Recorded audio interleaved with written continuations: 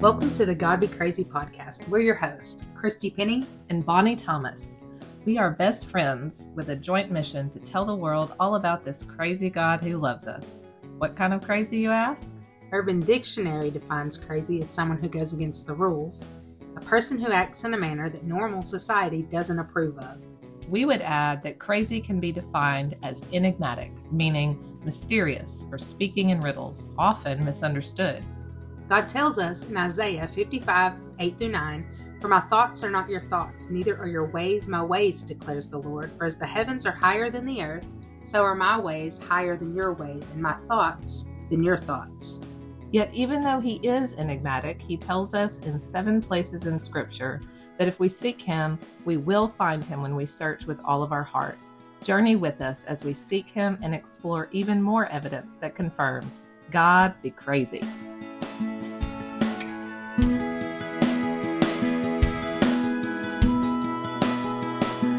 Welcome back to God Be Crazy. Today on the podcast, we're talking about a subject everybody should know a little something about. Yeah. And that is suffering. We've all suffered to one degree or another. And today we're going to talk about all the degrees from one side to the other and one extreme to the other. Yeah, one end of the spectrum to the other. Because you and I are pretty much those ends of the spectrum. Yeah. You and I recently took the ACEs quiz. So if you don't know, this stands for Adverse Childhood Event Scale. And it's a 10-question or 10-statement quiz that you take about your early childhood experiences, 0 to 18. And we knew we were on opposite ends of the spectrum before. We have talked about many times. It's funny how God called us to work together because we are so different, or we think differently, we act differently, we have wildly different experiences in our life. But this test, after this quiz, after we took it, we were like, okay, we knew it was extreme, but this is truly extreme. So my ACEs test that I took had a 0.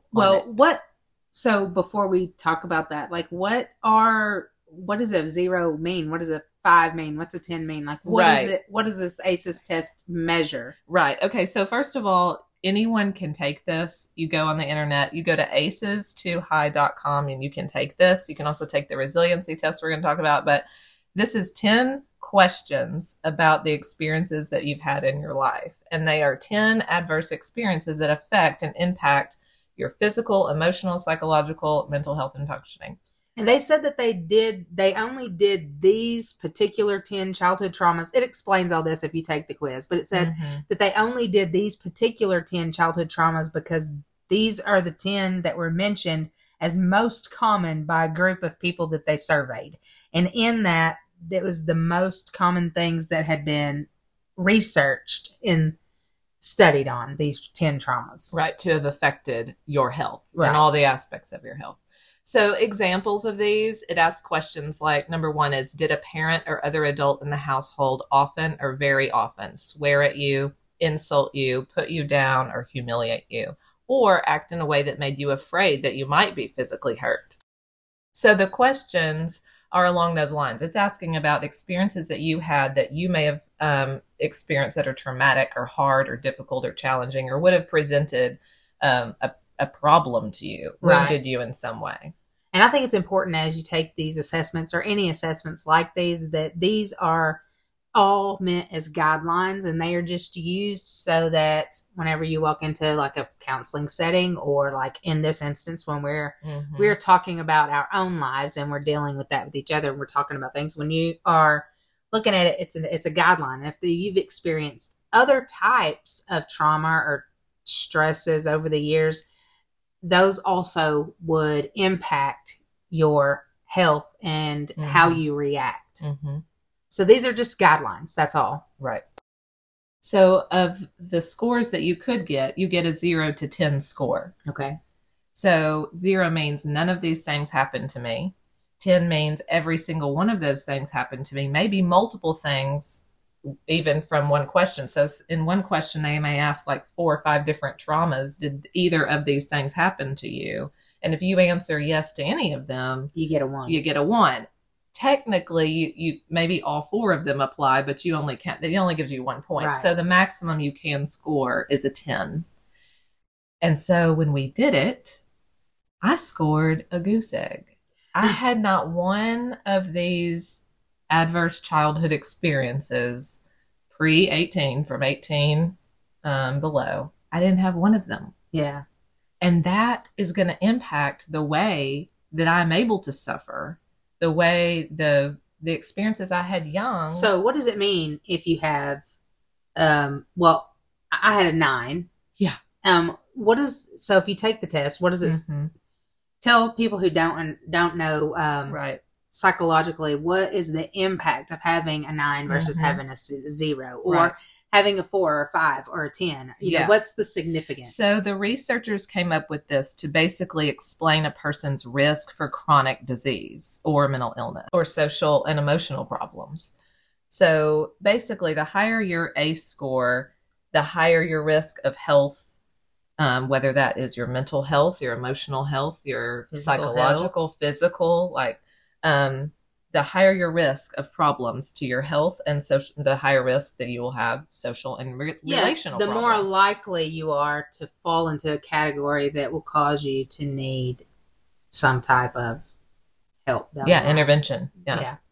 So as that ACE score increases, so does your risk for all of these issues and problems. So they say that an ACE score of 4 or more, they call it it starts to be clinically significant or more serious. So if you have a score of 4 or more, that probably means counseling. You will need some help somewhere along the line. And that doesn't mean that people 0 to 3, let me be very clear, that people 0 to 3 are just as much human as everybody else and still need help and still get lost along the way. Well, and this is specific, like we said, to these 10 types of childhood trauma, and it's also specific to 18 and below. And there are lots of things that happen after 18 sure that are going to factor in. And there are things other than these 10 things that happen in your life that could cause, the need for you to reach out and to get help with things, or that could cause significant problems for you. It doesn't have to be these 10 things, but this is specific to these 10 things. Right. So even more specifically, it's saying that the likelihood of certain diseases increases X amount of percent based on your score.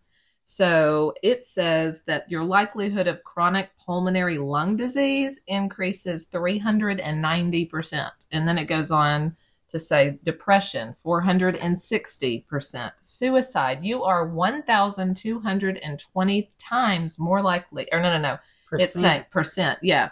The percentage increases to 1,220% likelihood. More likely that you will either attempt or actually commit suicide if you have, the higher you go up this scale.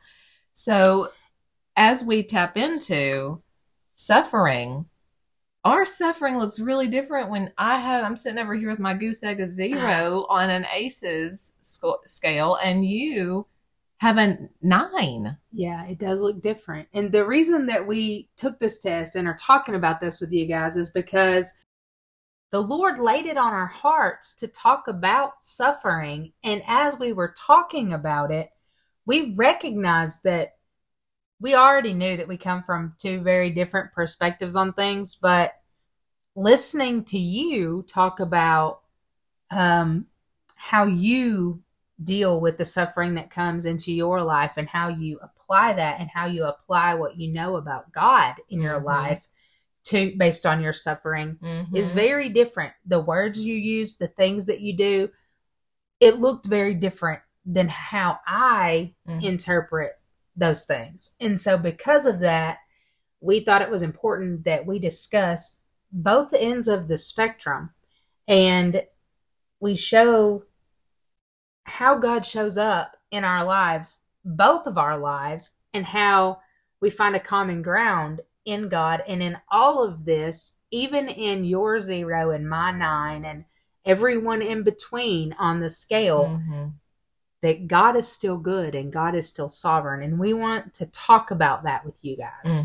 And what we choose to do with the suffering that we have endured or will endure. All of us are going to endure it, whether you're a 0 or a 10, or like you said, anywhere in between. But the question we're really asking ourselves as we suffer, and you all, is will we choose to allow our suffering to sanctify us, to grow us up, to grow us closer to the Lord and be reconciled to him in that? Or will we allow it to sink us and to separate us from God? Do we follow the path of sanctification or separateness? Yeah. Do we run to God or do we run from him in the moments that are the hardest for us? That's the real question. And what does that look like practically? Because for you, experiencing your suffering and talking about it and what you do to get through it and how you move forward from that looks and sounds a little different than mine. Yeah. And the time, even in the wrestle, as we've talked about, is different. Like, I can marinate in some truth and I can feel it more readily than you do. And even though you know it, it takes a little bit longer, probably due to that 9 that we just talked about, for your whole body to come into agreement with what the truth is. There's more. Well, and it also depends on what you're talking about. Well, that's when you true. say truth, it's not just across the board truth. It's certain things are harder for me to hold to. Right. And for instance, a very real one for us is you've talked about how you've always felt like God is loving and kind and how much he loves you. And I haven't known that God. For me, God was legalistic and punishing, and it was all based on rules. And if you didn't do this, then you were going to hell. I didn't have the perspective that, I knew the Bible said God loves me. I know that. And I heard it and I believed that he loved me, but I thought that the only ways he could love me was through these punishing ways. And that if I wasn't good enough, then I wasn't going to make it. But the thing, just the thing.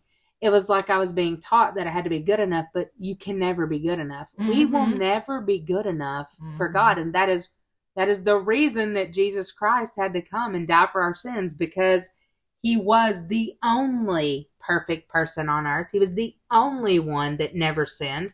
He was the only one that was able to walk this life and be pure in heart and mind and soul and body. And he's the only one. And we needed him to do that for us to have a chance, because we can't do it. No one. Yeah. So what I was taught was that I had to be good enough. Also, that you will never be good enough. Well, how do you meet that expectation? Like, it's impossible. Yeah. And that for me caused a big gap in seeing God as this loving God. I didn't see him that way, which is wildly different than the God you were taught about.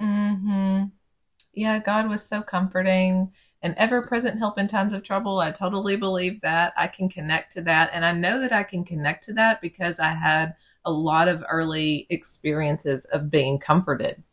And my earthly parents did comfort me. I have tons of memories of being comforted. And so that's not a giant stretch.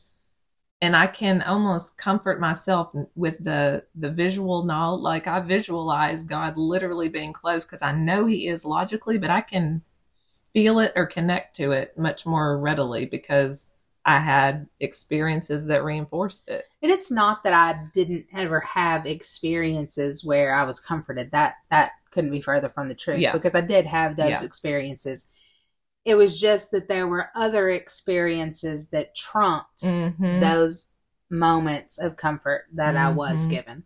And they overshadowed them, and they outweighed the trauma outweighed the comfort. And the deep shame that comes with those adverse childhood experiences is to carry that as a little person has an effect on a grown person. And also, I did not grow up in a home that went to church. We didn't, I mean, I went to church. I sought out God myself as a very young child. Mm-hmm. But now my grandmother always read the Bible and had one out. And my great grandmother was very religious. But in my household, my parents they believed in God, but they didn't go to church, and they didn't teach us to go to church. And we went to Sunday school. No, not Sunday school. Sorry. We went to Bible school. Wait, what's it called? Like VBS? VBS, okay. Yes. I'm sorry. I don't know what's wrong with my brain, but it is not wanting to work right now. Yeah, we would go like to VBS if one of our friends would invite us, or a cousin or somebody would invite us. We may go to a VBS, or as I got a little older, excuse me, we were able to go to like church camp. I went to church camp a few times. But growing up in our household, we were not talking about Jesus, and we were not talking about the love of Jesus. We were not talking about what Jesus did for our lives. And not having that perspective growing up is also a different experience from you. Like you were taught. Yes. I that Bible that you say your grandmother had out, I have fond memories of waking up, and my dad was often out of the house before I got up to go to school because he worked, and he got up early and was out of the house. But I would see the Bible laid out on our kitchen table at the end seat. I remember where it was, and usually I could see the evidence that my dad was there and he was spending time with God before he left at 5:30 in the morning to go to work. And I saw it whenever I got in trouble. I remember, being corrected in love. Sometimes I wasn't corrected in love, but sometimes more often than not, I was corrected in love. And even whenever my parents made mistakes or were more harsh than I think they should have been, I can see truly what was underneath it. Even in the moments, I could see that as a kid. Doesn't mean it still hurt whenever they veered off course, but I knew the underlying message that they were coming from was they were correcting me because they knew the right way to live, and I was out of line.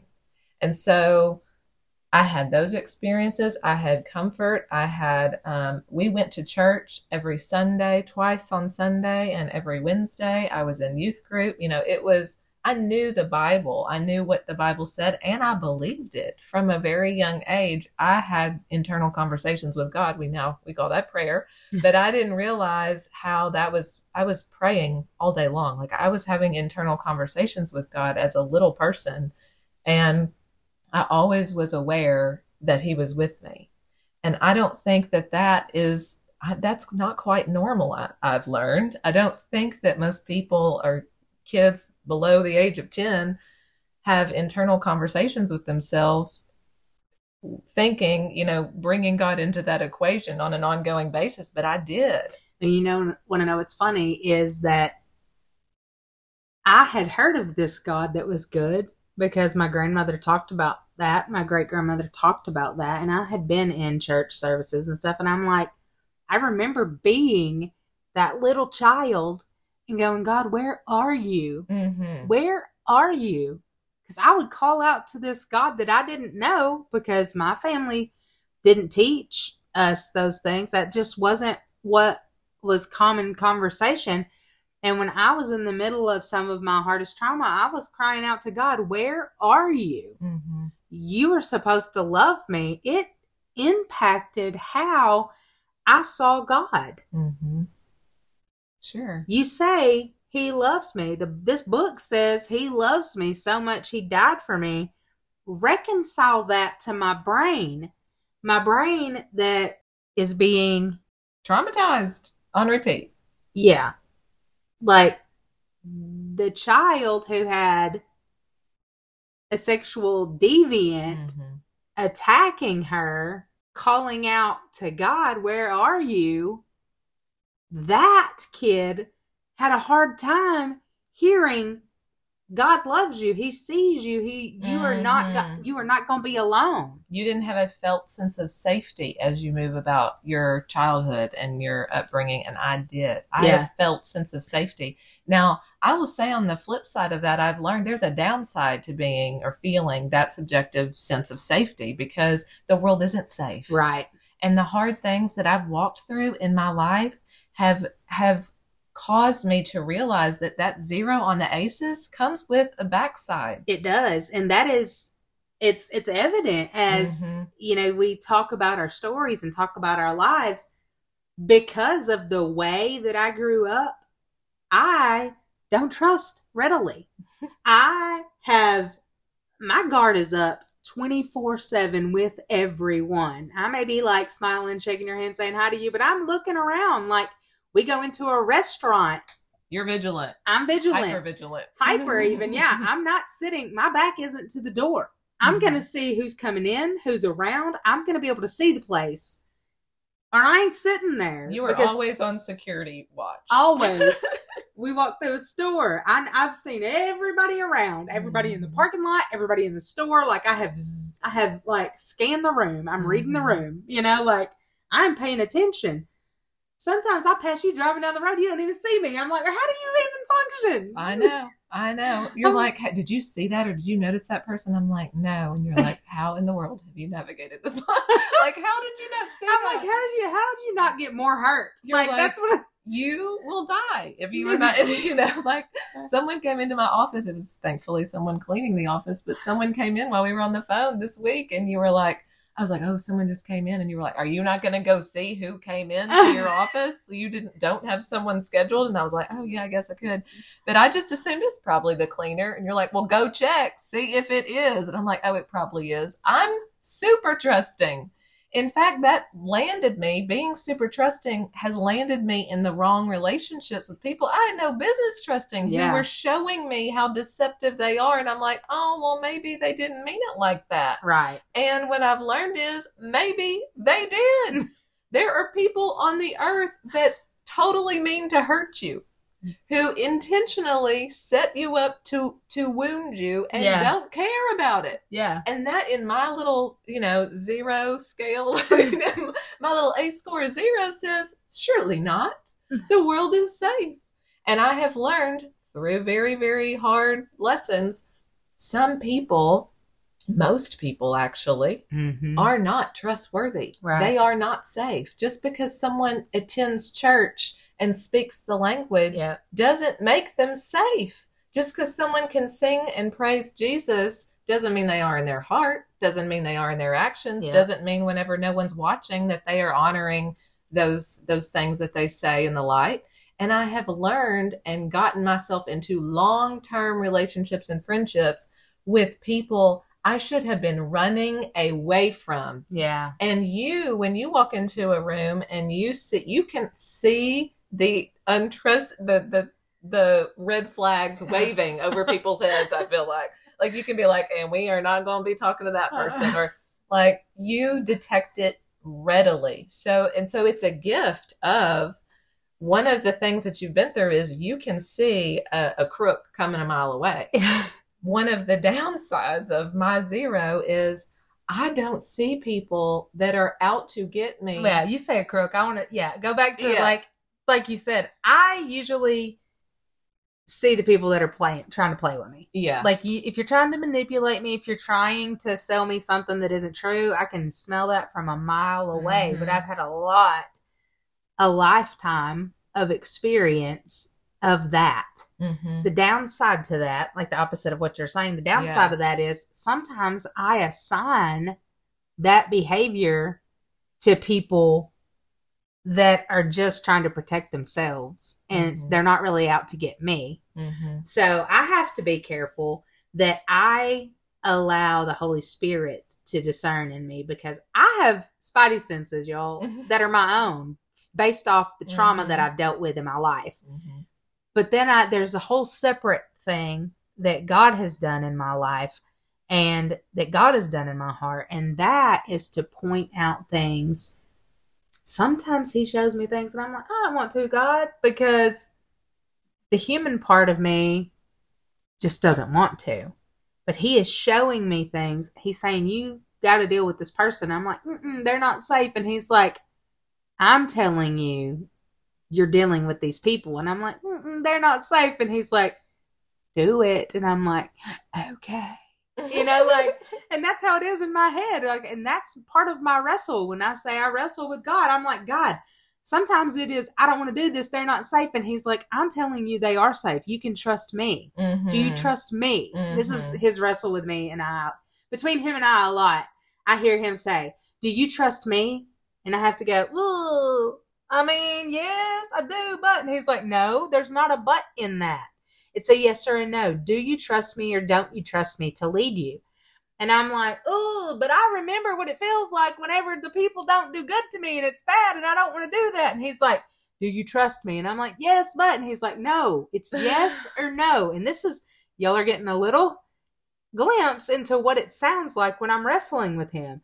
And this is what we do. And he loves me enough to allow me to have this wrestle with him. And then he comes behind me and says, remember, I got you. And I'm like, oh yeah, you do got me. And you have proven that you've got me over and over. And you've showed up and you've showed me. And he has been so patient with me.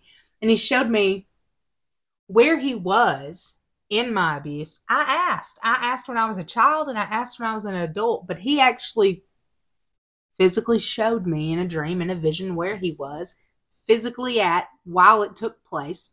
I saw him. I saw what he saw.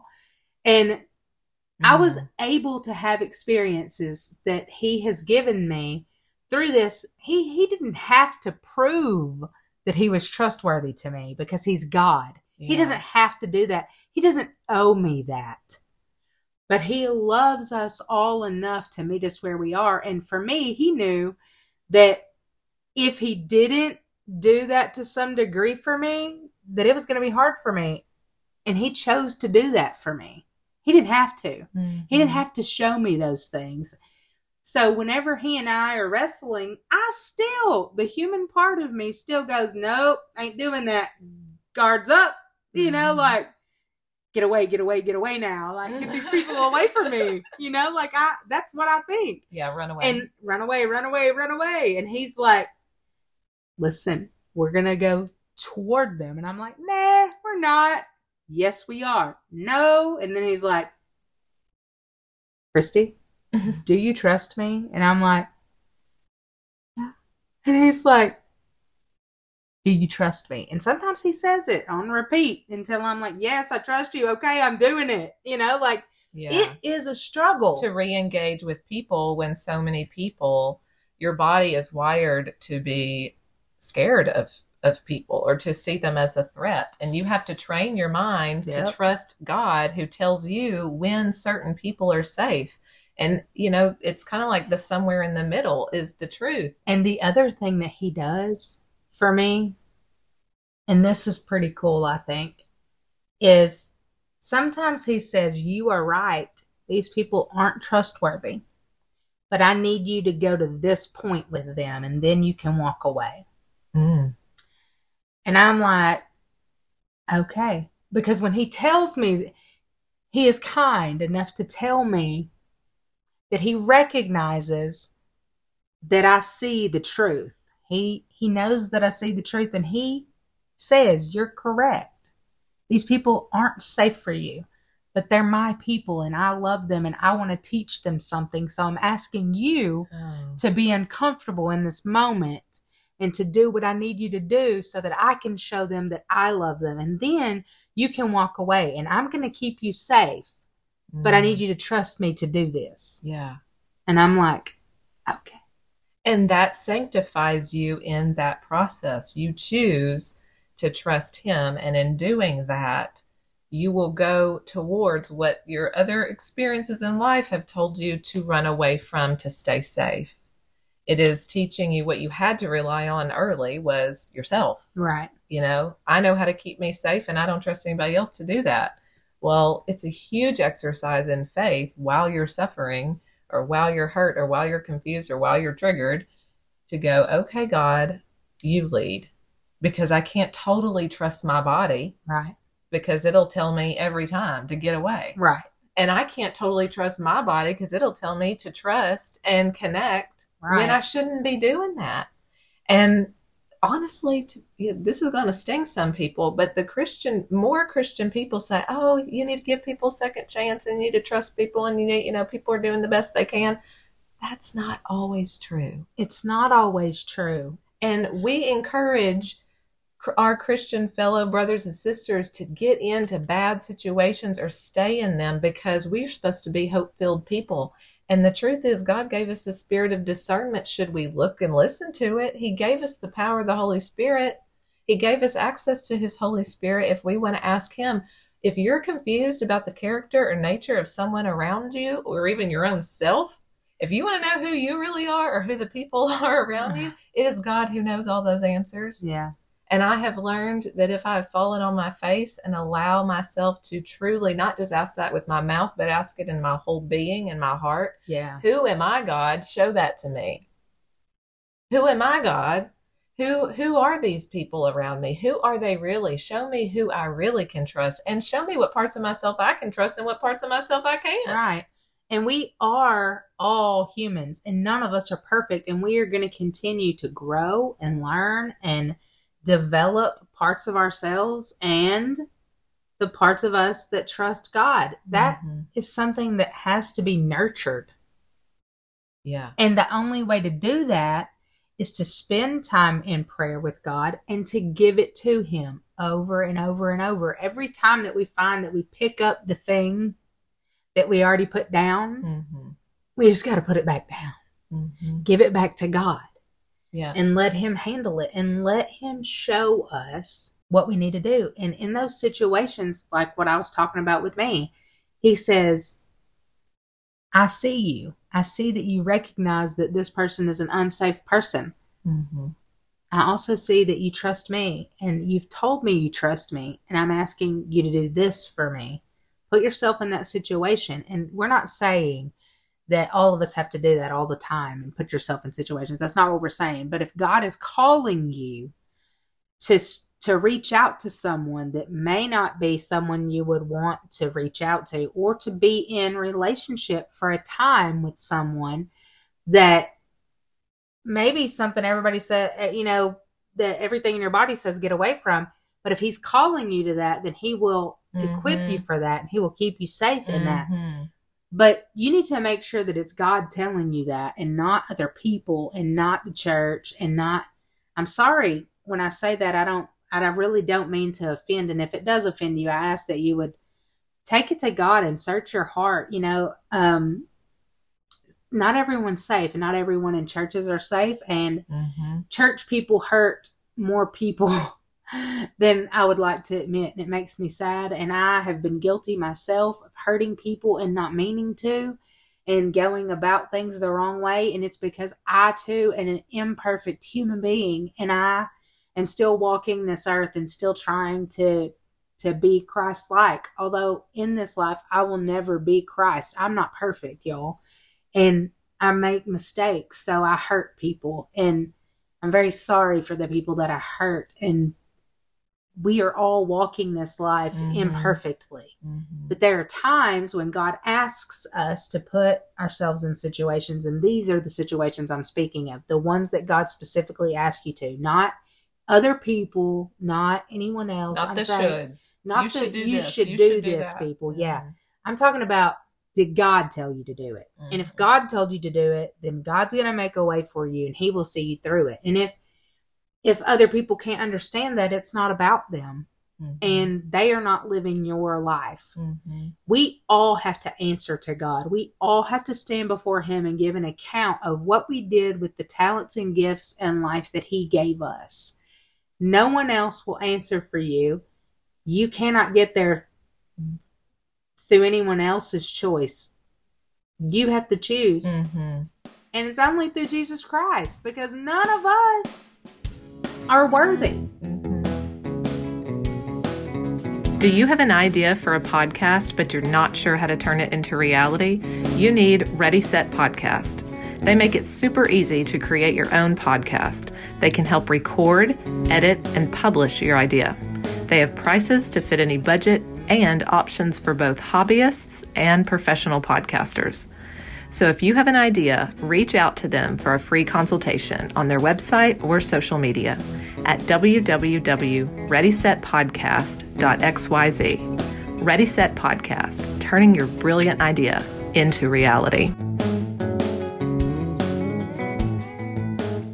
None of us would get that gift of heaven and eternal connectedness with the Lord, but for Christ, who wore our sin on his shoulders and went to the cross to suffer it.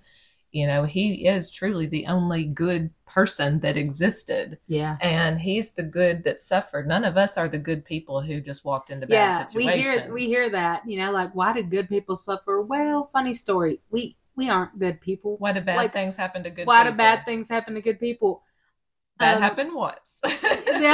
Yeah, we heard that preached. Yeah. That happened once. Yeah. That was to Christ on the cross. That's a bad thing happening to good people. Y'all, we would all be wise to study in Romans 7, where Paul recognizes that there's nothing good in himself, of himself, that the only good in him is Christ in him. And he points out and makes it very clear that we have a fight that we have to fight. And if we can't put our flesh away, we will give in to that. We will stay in the flesh. We have to get our flesh out of the way, and we have to die to our flesh daily. And that is how we surrender our flesh to Christ. And that is how he rules our life. Because if we do things the way we want to and the way we think we deserve, y'all, we think highly of ourselves. And we think we know better. Yes. We also have intentions that are just, our motives and intentions are not good. We have been told our makeup is to serve ourselves. Yes. Like, we're wired to survive ourselves, protect ourselves, put ourselves first. And it is a call when we become a Christ follower to lay that down and to wrestle with it. Yeah. And basically, to Paul in Romans 1, he called himself what he is. He is a bondservant to Christ. Like, he gave his life willingly to Christ because he knew that God could run his life better than he could. And that if he didn't, then he was going to be in trouble. And so when we suffer, when we are down, when the chips are like, and everything is crumbling around us and the chips are down and we are our most triggered, activated, traumatized, hurt, wounded, suffering selves, that is when this invitation from the enemy comes, here, handle it this way. Yeah. You know, you're suffering. I can make that go away instantly. Just have a drink. You know, addiction is born out of traumatic experiences because we want pain to stop as fast as we can get it to stop. And that is literally letting our flesh and our desires run our suffering. So when we talk about suffering and the choices that we have to make when we suffer, it doesn't matter, like you were saying earlier, whether you have a 0, ACEs, or a 10, we're all still called that when we come to Christ. This book that instructs us on how to live is still just for the 0 and the 10. It still calls us to wrestle with the flesh. That's all right. The 0s and all the 10s and everyone in between still has a human wrestle that has to take place, that human part of them that wants to handle things for themselves. I know that even though I'm a 0, I still have trauma. Just because you're a 0 on the ACEs, it just means my traumas, the bulk of them happened after 18. Right. But I had some that happened during 18 that just some other researcher just didn't put on the list. Yeah. But certain things did occur that traumas occurred, relational wounding occurred. And some of the things that I learned young is, hey, I can count on me. I'm so strong and so resilient, and I can take care of things really well by myself. So I do. That's sinful. Yeah. When I get into a suffering situation or trauma, whenever my back is up against the wall, my natural human tendency is to go think through it myself and find the way out. Yeah. What do I need to do to protect me? To protect me. And that means sometimes I sit myself in the sin of self-reliance or control. And that is sinful because I should be saying, I should first cry out and feel my feelings and go, this is really hard, to God, in the presence of God. To me, for me to suffer well, that includes I pull him first into my suffering, not, hey, I got this mostly figured out. I'm a therapist. I've been to school. I know what I'm doing. I'll let you know if I need you, God. That is not how I'm supposed to engage my creator and the sustainer of the whole universe who wants to have a relationship with me. I don't sit on that throne. I go to him first and I go, you are God. You know everything about my whole situation and everything about my heart. Show me. I need to bring my suffering to him. I need to cry out to him. I need to say, what do you want me to do? How shall I move through this hard thing? And I have made those mistakes and had to repent for the ways in which I took care of Bonnie when he had other alternatives that I wasn't willing to listen to because I was focusing on how do I need to fix this for myself. There are other people. I think avoidance is a big way that we get tempted to act whenever we're suffering, is just to push it down, act like it's not there. And, you know, that leads us down lots of other roads. But if you act like you don't have, like, whatever is going on, you don't have it. Yeah. You don't hurt. It's not that bad. Denial will keep you away from the suffering you need to have in order to be sanctified. It's important that we make the time and the space to fall apart, to cry out, to express the emotions that are coursing through our bodies and our minds, because when we shove that down, there are natural negative consequences that are going to happen because of that avoidance. Yeah. Sometimes we have to do that. We have to shove it down. Sometimes we have to put ourselves together and function and for a time. And sometimes falling apart is in order and 100% appropriate and the healthy thing to do.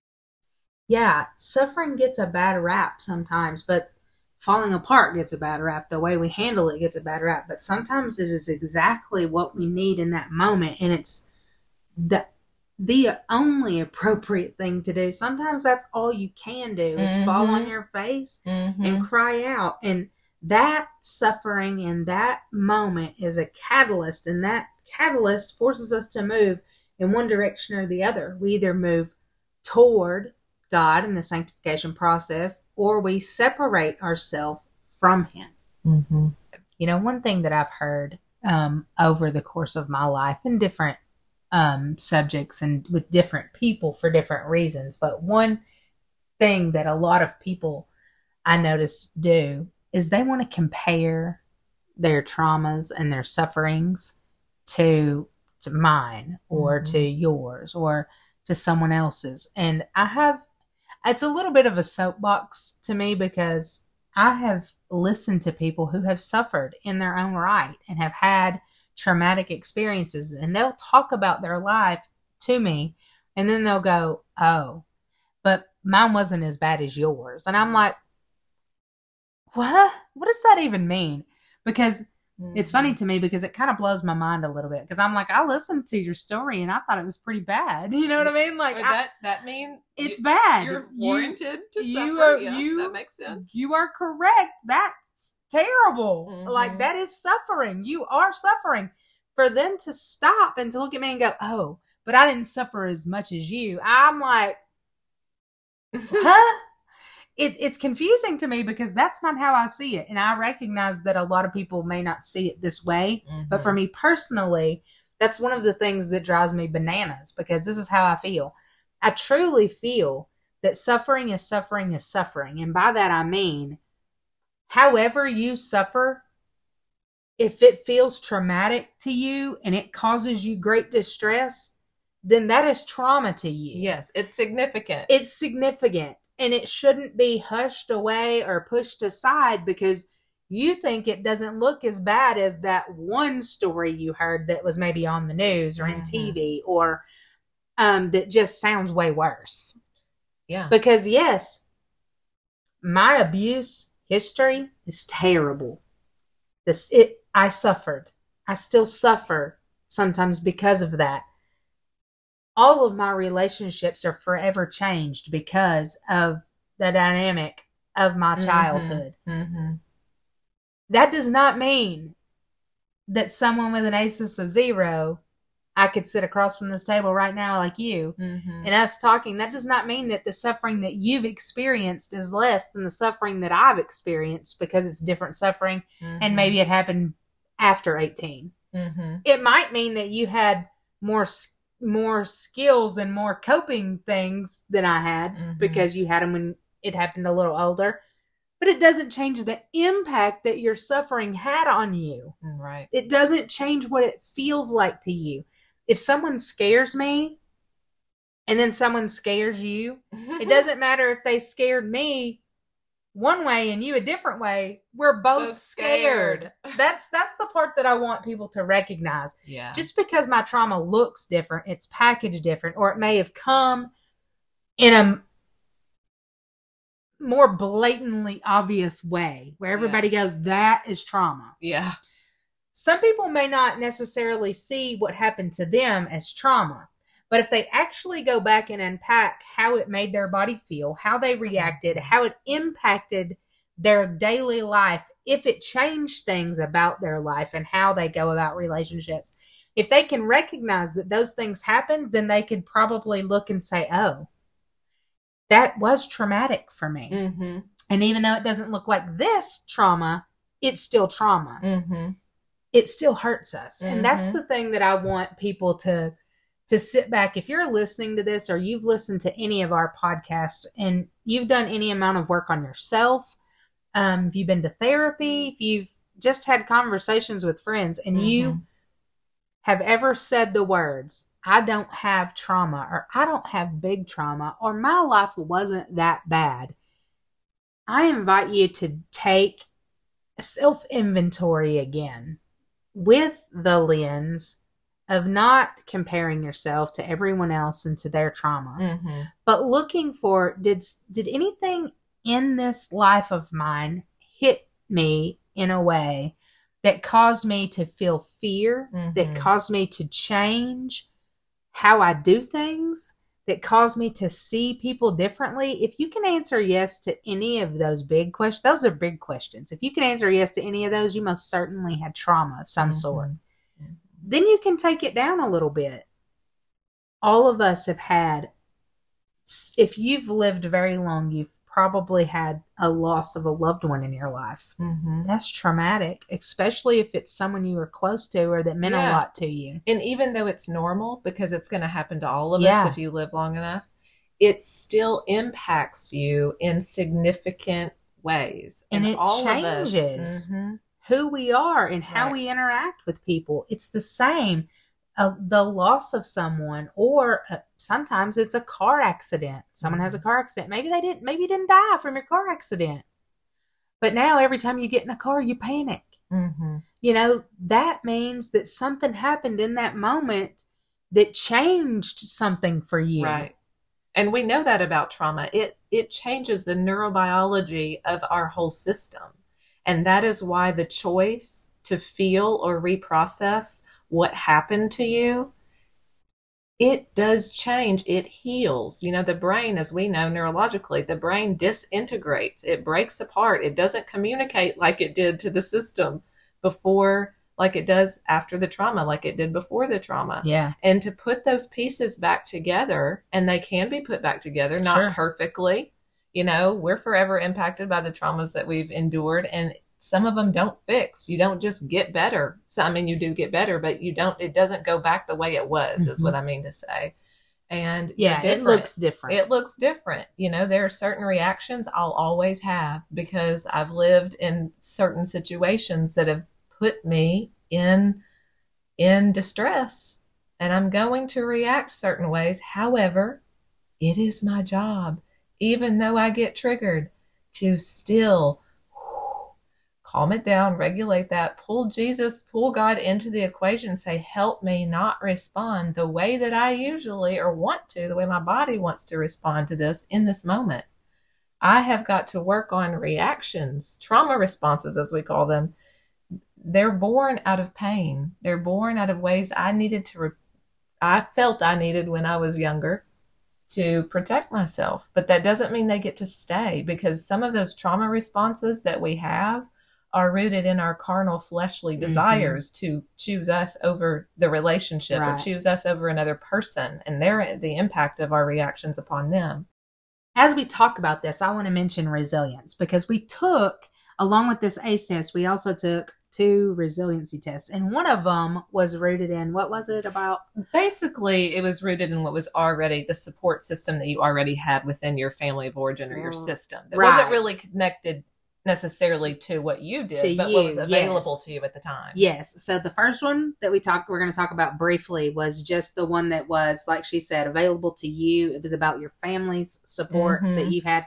The other one that we took was about our innate resiliency, which means what is inside of us. What were we born with? And we want to talk about that for a second. So the first one was the one that talked about protective factors that we had as a child or other supports that were in place. And so on that test, it's just 14 questions, and you go through them and you answer if you had it, if you didn't have it. And then afterwards it says, of these circled ones, how many are still true for me? And we're going to tell our scores just because it's the same as like the ACE test. Right. We want to just show the differences. So the questions that they're asking are like, do you believe you were loved? How do you know you were loved? There was evidence of it here, or so-and-so, I enjoyed this or that. I enjoyed being played with and also having those experiences. So they're good, positive experiences. Some of them are, and some of them are like, we had rules in our house and we're expected to keep them. You know, right. It's basically what you were given as a child, protective factors. Were you given them? Weren't you given them? These are the basic questions, and these were our scores. So the highest you could get was 14, and the lowest you could get is obviously 0. So for me, I had 5. And then of these, how many are still true for me now? Of those, only 4 of the 5 are still true for me today. And for you, 14 of the 14. And how many are still true for you? Thanks, Mom and Dad. 14. So again, kind of like with the ACE test, you had a score of 0 on the ACE, and on your protective factors as a child, you had 14 out of 14, and you still believe that those 14 out of 14 are still true for you today. Yeah. And for me, I had a 9 on the ACE and 5 protective factors, which I only believe 4 are in play now for me. Yeah. So that's vastly different. Ooh. Yeah. The impact is very huge.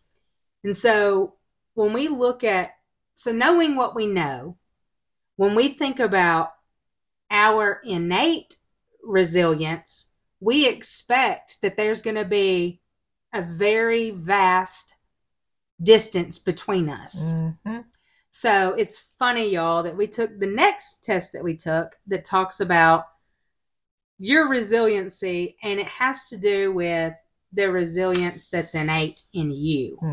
Your personality, your temperament, how you think. So it kind of jumps into your psyche and says, how do you perceive this situation? When the chips are down, how do you think? Right. And so it asks you a series of questions. It makes statements, and then it asks you a series of different questions, and you rank them as, I strongly believe that, or I strongly don't, or I strongly act in that way, or I don't.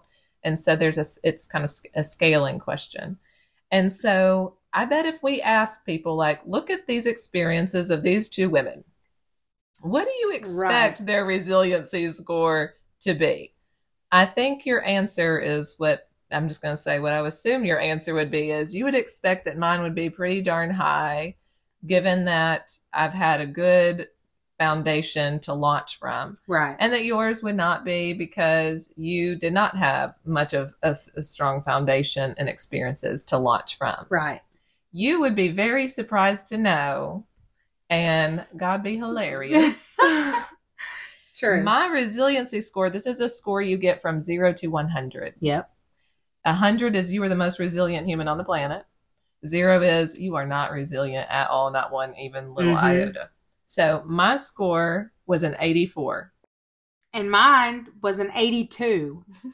2 points, y'all. 2 points different.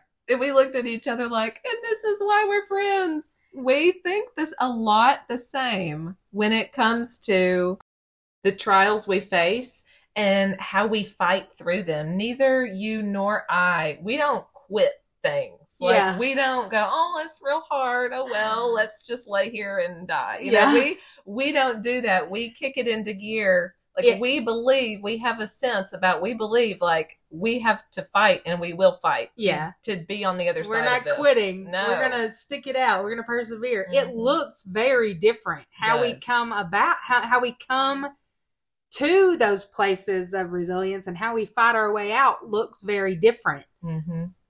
But both of us have an innate ability to fight. Like we want to survive. We want to thrive. Mm-hmm. If God puts something in front of us and asks us to do something, we are going to do it. We're going to figure it out. We don't know what we're doing. We don't know how this is going to happen, but we're going to keep digging until we get there because God says.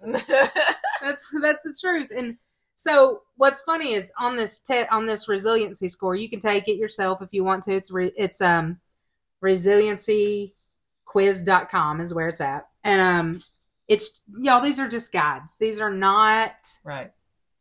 These are not going to blow your mind and like give you some great revelation of yourself or anything like that. Well, maybe it will if you're in denial. I don't know that. But it's probably not going to. But it does show you where you could possibly fall. And for this particular test, when we tell you she has an 84, I have an 82, 80 or higher is very resilient. And what that means is that you show these similar qualities. And some of these qualities are you defend yourself well, you have intuition, you take initiative, you read others, you have empathy for others, you expect things to work out a certain way. And if they don't, then you keep persisting to make that happen. You're able to adapt quickly. You have a solid sense of self-esteem and self-confidence. And it is only God. And this is what blows our mind a little bit. It is only through God that this is even possible, that we can come from such vastly different places, such vastly different lives, and both find ourselves here on the resiliency scale. It doesn't seem likely or possible that would be even an option for me, right, to have some of the things that I have innately built in my character, unless you know God, because God fashioned me the way that I am to endure the things that I had to endure for His purpose. And to bring Him glory. And when we talk about suffering, we recognize that all of us will suffer at some point. We all have suffered and we will continue to suffer. What does it look like when you're suffering? Are you able to take it to God, go within, take it to God, give it to Him, and let Him direct how you handle those situations? Or do you stay stuck in your suffering? Which means avoid it, not look at it, not go to Him with it, run away from Him, because we all have, I think we're all guilty of that. When we hurt, we run too. When I'm mad at God, sometimes, well, I don't know. I may run away or be distant, but most of the time I just tell Him how mad I am at Him. But even running to Him with the things that you were mad at Him about, or God, I wanted this outcome and you're telling me that's not the outcome that's going to happen here. It's a hard no, Bonnie. That is really hard to accept. But whenever you don't get what you want, or you've been praying for healing, you don't get it. You've been praying for restoration, you don't get it. You've been praying for all the good outcomes that our good God gives us, and He says, that's not what I'm doing here. Do you accept that, even though it's hard to accept? Do you still stay with Him and still stay in connection with Him, even when it's not what you do? You still trust Him? Do you still love Him? Do you still know that He loves you? Do you still know that He wants what's best for you, and He is doing what's best for you, even when it's not in line with what you want. Yeah. And even when it's not in line with what you thought your life would look like, or what you thought your life would be, or what you thought you understood God to want for you. Mm-hmm. Sometimes we think that we have an idea of what God wants for us, or what sometimes it's just what we wanted. Right. Sometimes God will give us the desires of our hearts, and sometimes that desire, as we well know, is not in line with what God wants. And sometimes not in it's our not. best interest, but He does. But He allows it because that's what we want. Yeah. So I encourage you to be honest with yourself. Get real honest with yourself. Take a look at yourself. Do a little self-reflection and ask God to help you see in your suffering where He is, how He shows up, where you try to take control and where you want to be in control, and to show you how to submit to Him. Y'all, when you ask Him to show you those things are going to be hard. He's going to show you how to submit. Well, how do you learn how to submit? I know. You're put into submission. I know. So and that also means it's going to be hard. And some of the things that are coming to me right now are like, sometimes we suffer about a situation and sometimes it's for a season and it ends. Yeah. And sometimes the answer is this will be your life. Yep. Like some of the things that we suffer with are not going away. Yep. You know, if you are chronically ill, some of your illness may never leave this side of heaven. If you have PTSD like you and I do, you know, to some degree that lives within our body. Our body has tracked a score of what has been harmful and damaging, and we have to live in these bodies until we're not in them anymore. And sometimes God will take that. Yep. And sometimes He won't. Sometimes He says, my grace is sufficient for you. Or my power is made perfect in weakness. Therefore, we should boast all the more gladly in our suffering. Because when we're weak, He's made strong. Yeah. That's a word. And that's not what the world tells you about suffering. Get back out there and make yourself feel good with all these things like toxic positivity, or just fill your head with, we are supposed to, suffering is the thing that refines us. We're allowed to suffer. It is for our benefit that we do. You know, earlier we were listening to a sermon from Jackie Hill Perry, and she was saying, you know, the drops of suffering we get on this earth sometimes protects us from the hell we would have gotten had we not had a taste of it beforehand. Yeah. It kind of keeps you refined whenever you suffer. There are certain times where you've told me, like, I think if my life got too good, I might not be as reliant on Him. It's true. Might not be good for me. It's true. And I know that. And I know that about myself. And I know that God knows me. Yeah. And even though it's hard, and even though this life is hard, and sometimes I want things to have been different or to be different, they're not. And we have to accept what God has for us. That doesn't mean we can't ask for things to be different. But how we react in our suffering and in our lives moving forward is important. And how you handle your suffering, people are watching you. People are watching us.